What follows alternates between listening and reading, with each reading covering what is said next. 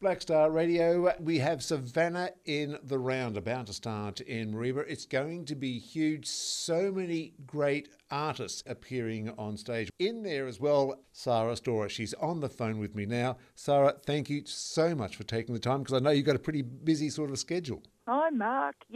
Thanks for having me. Yeah, busy. I'm packing the bags today and making sure I make my way up to Mareeba. It's going to be good because the Savannah in the round is like a smaller version of what the Gympie Music Muster is at Albemarle State Forest, because that is huge.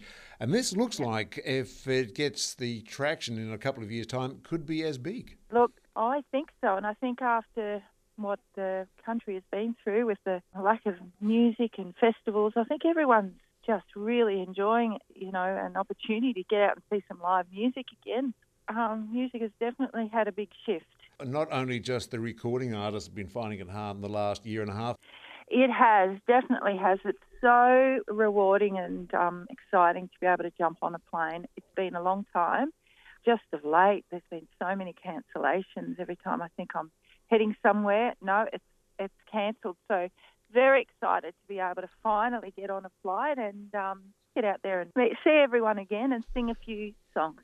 Sara, and with your career, you've got an amazing 21 golden guitars at the Country Music Awards. One of your albums, you ended up with a record, 8 nominations? You won 7 of them. Oh, thank you, Mark. Yeah, it was a very memorable night. I was really quite shocked, to be honest, and they just kept coming and I was like, I don't know what to say anymore. I've thanked everyone, but I'll try and think of something else to say.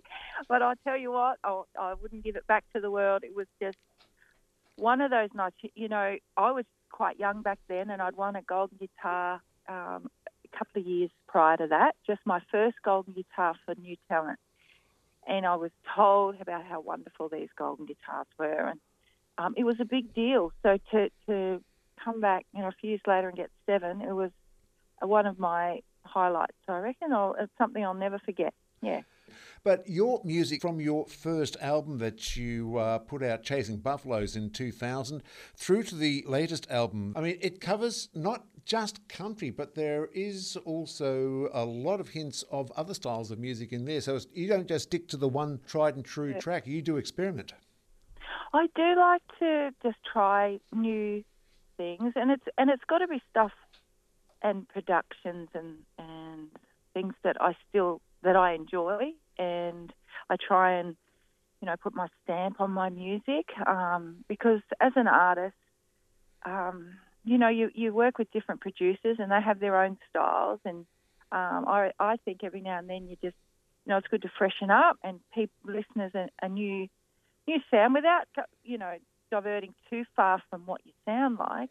I mean, your songs are always going to be the same. For me, I'm a storyteller, and I guess there's elements of a little bit of folk in my production. Sometimes, every now and then I get a little bit rocky when I have a bit of fun and I challenge myself in the songwriting department. But there is a real mix through my album. So who knows what's next? I've been writing a lot of late and writing lots with my brother Greg. So we've got an album sitting there. It's just about the next step now and getting into that studio and recording the next one. And Sara, you're actually also responsible for getting your brother Greg up on stage, aren't you? I know. He has me to thank for that. I got him off the tractor from Warren, New South Wales, and he's had a bit of a go at being up on stage. It started off that way, and now I really rely on him. We're like a team, and I feel a little bit lost without him. I'm up there with you guys without Greg because he's not allowed to travel, and a lot of my band members can't make it. So I'm grabbing fantastic Queensland musicians from up there as well. But yeah, I'll miss him because we do rely and we do a lot of duets together. And anyway, that hopefully will change down the track soon. But also with your music, I mean, for a while there, you also joined up with Becky Cole and Gina Jeffries for, was the group Songbirds, wasn't it? And brought out some beautiful music. Thank you. That was fun. That was some wonderful days. I can't remember how many years we toured that. It must be 3 or 4 maybe. years of doing the Songbirds. It was a lot of fun because they're great friends of mine, and I think musically it was fun because we're all very different. You know, I'm the sort of storyteller, the quieter one. Becky's the funny one, and Gina's the glam and the glitz and the... So it really worked well on stage, and my vivid memories of that is being pregnant with my first baby when I was working with the Songbirds, and then having Harry and carting Harry around for those last few shows with the girls, and we'd all take it in turns. I'd go on and they'd, you know, entertain Harry because he was only little, and yeah, good memories. So he's got a lot of great aunties there, and you'll be catching up with Becky Cole at Savannah in the Round, so it'll be like old home week, won't it? Oh, it's always good, these festivals, because you get a chance to catch up with your mates we haven't seen for a while. You know, Beck and I chat on the phone every now and then, but there's nothing better than sitting down and, you know, face to face, counting the extra wrinkles we've got, you know, catching up on all the gossip.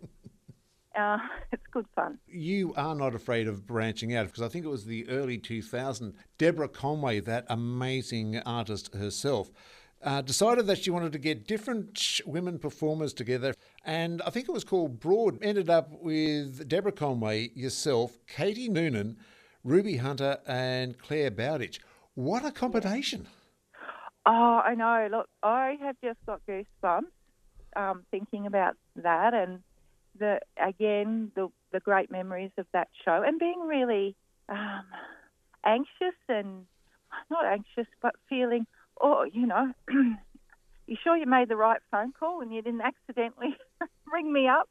So I was like, you want me to be on there with that lineup? And it was wonderful. It was just wonderful to sit up there with such great songwriters. We had fantastic shows, and I just loved the whole idea. You know, we sat up there, we'd all sing a song, talk about our songs, like, you know, in the round. And they did that for a few years. Deborah ran that for a few more years, and I would love it abroad too to come back, which would be great. Of course, in your career, there was 7 albums to your name. I think also 1 compilation, the 21 Golden Guitars, which is pretty amazing.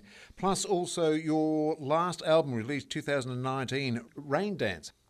You know, I loved Rain Dance because, again, it sums up what I sing a lot about. You know, I'm always there singing about our wonderful farmers and people who live off the land. And, yeah, but that one's done its time. It's sad when you see them go. When 2 years passes after an album, you get a bit down because you're like, well, that one's done and dusted, better move on to another one. So that's where we're at the moment. But coming up on stage at Savannah in the Round, what can we expect from you? I mean, you've got so many great songs to choose from. What can we expect when you get up there on stage live at Savannah in the Round this weekend? Well, for the first time in a long time, I've gone back and I'm just doing pretty much the songs that were the hits off the album through those years. You know, if it was a year or ago prior, I'd probably choose a lot off Rain Dance to promote that album. But like I said, I probably just pick a few off each album, keep it alive, keep it up-tempo. That's what people are there for. I mean, I do have a lot of ballads in my songs, and of course there's moments where I'll drop it down and sing those ballads because I enjoy them as well. But I just want everyone to, you know, I know it's 1:30, but it's never too early to start dancing. So there'll be songs like Rain Dance and Man Trap and What's So Good, and of course Buffalo Bill, because I get into trouble if I don't sing that song. Got to sing it every set, otherwise, sure as eggs, someone will come up. You didn't sing Buffalo Bill, so it's in there. And I've got to ask also, John Williams is going to be around. Are you two going to get up on stage for Raining on the Plains? We haven't got that far. I mean, we were only talking a week ago about, we'll catch up, see up there, but we didn't even mention that. That's how we're a bit doughy, I think, the pair of us. We should be on to that. So you've just planted the seed, and I'll get on to that. Yes. Because I'd love to see that up there, because you got so many songs, and all the songs you got, as you said, from Buffalo Bill, Firefly, When I Was a Boy that you sung with your brother, Lovegrass, Ponzi, Dandelions, Rain Dance, Purple Cockies. What If I ask you, would you consider to be your favourite song from all those albums? Oh, look, there's a lot. There's songs that lyrically I'm really proud of, that have taken... You mentioned Posy, for example. That song, I think, took me about 60 pages to write, and I nearly gave up on it a few times, but the story that I'd heard from a friend of mine about the story of Posy was just so beautiful. I thought, no, this has got to be put down in history, and I'm going to do it. So I'm really proud of that song, but I think as a song that I love lyrically, it's a love song, and I don't write... I write a few love songs, but it's about my husband, and I love playing it live too. I always put it in the set. It's one I love. Matt Fell produced it. I love his production on it, and I love playing it live too. So it'd have to be Love Grass. Which, of course, is the title track of that album that you put out back in 2013. That's it. That is it. There is a story to that song. I was pregnant with 2013 with Bill, and I'd finished the album, and I flew back to Darwin, and I was about 7 months, just over, I think. And I woke up one morning with just the word Love Grass, and I don't normally write from titles. I'll write from an experience or something, but I just saw the word Love Grass, and I thought, I'm going to get up and write a song about this. Is such a pretty word, even though it was a shocking weed in the Mallee where I grew up, and if it got in your socks, if you brush past Love Grass, I think there is a version of Love Grass up in Queensland, but in the Mallee down in Victoria, if you brush past, if it got in your socks, you just have to throw them out. And I'm like, how can I turn this into a love song? And anyway, Dave, my husband, became my special Love Grass, and I rang Matt and I sent it through just a vocal version just on the phone. I said, Matt, what do you think? He goes, I love it. Can you fly back to Sydney? So I flew back just on, skin of my teeth, really, because I was nearly at that stage where you can't fly. And I remember singing this song and taking the biggest breath to try and get the vocals out for this. And it became the title of the album. It's funny how a song so belated then became the title of the album, and really did, I think, it made that album. So, Sarah, look forward to seeing you at Savannah in the round. Look forward to you being able to get up here. And I understand you're going to try and make it up with your entire family, because by the sounds of it, they need a little bit of a break at the moment as well. Yeah, we haven't been on a trip for a very long time, years. So we're very excited. The boys they're counting down the sleep. So we're ready to go. Very exciting. Looking forward to seeing you, Savannah, in the round over the weekend. So, Sara, I will say goodbye, but I would like you to also introduce that favourite song of yours, Love Grass, to all our listeners on Black Star. G'day, everyone. This is Sara Stora, and you're listening to Love Grass. Thank you. Thanks, Mark. It took some crazy fate, but it was worth the wait. Like you walked out just after I walked in, but it was worth the time before I brushed your side. And when I did, I felt the grip.